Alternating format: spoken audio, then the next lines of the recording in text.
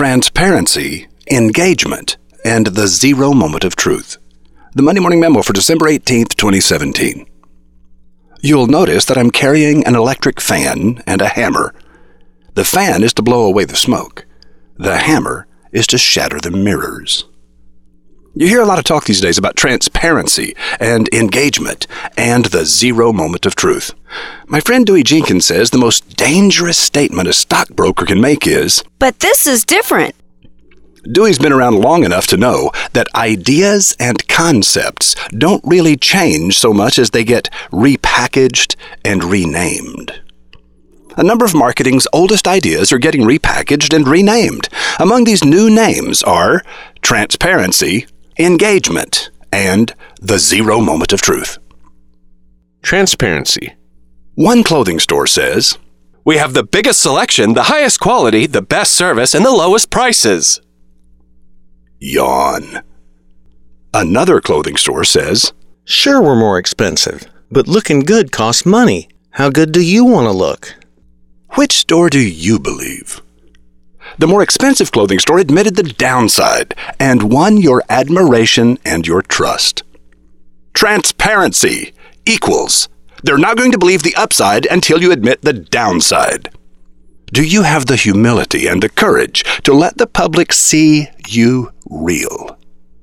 Few companies do. None of this is new. Winning a customer's attention is easy. Hanging on to it is called engagement. What percentage of your selling opportunities become sales? This used to be called your close rate. Now it's called conversion. Yesterday's loss leader is today's tripwire. Use the wrong word and you're a dinosaur. None of this really bothers me much.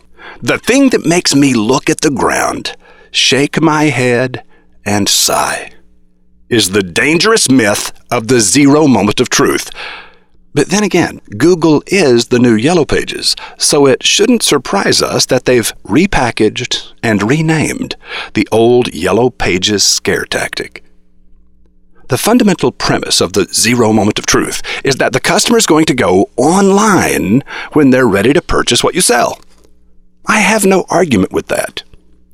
But the dangerous underlying assumption is that all contenders are equal during the zero moment of truth. But that simply isn't true. The company most likely to get the click, the call, and the sale is the company the customer has heard of and has good feelings about. The tortoise patiently wins the hearts of the people long before the race is begun. He says he's bonding with tomorrow's customers. "Stupid tortoise," says the rabbit. "He still believes in branding." Have you heard how that race turned out? Take a look. I dare you. Go to the archives at mondaymorningmemo.com. Look for the Monday Morning Memo for November 27th, 2017.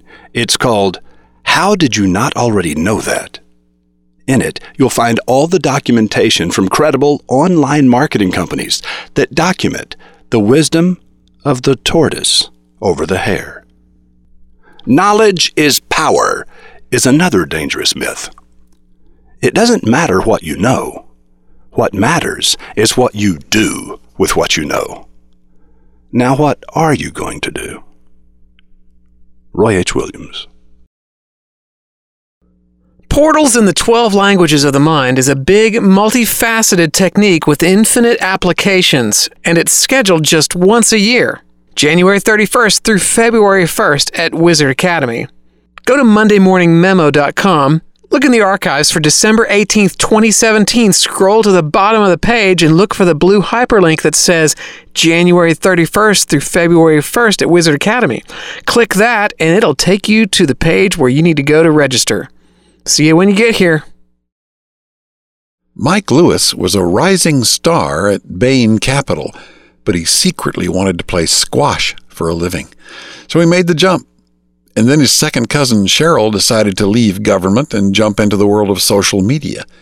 Her parachute landed her at Facebook. Yes, Cheryl's last name is Sandberg.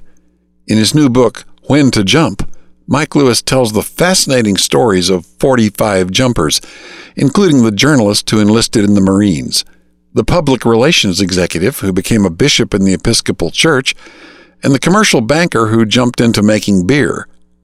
Listen in as roving reporter Rotbart learns how, when, and why to jump from Mike Lewis, whose own dream of being a professional squash player worked out way better than he had planned.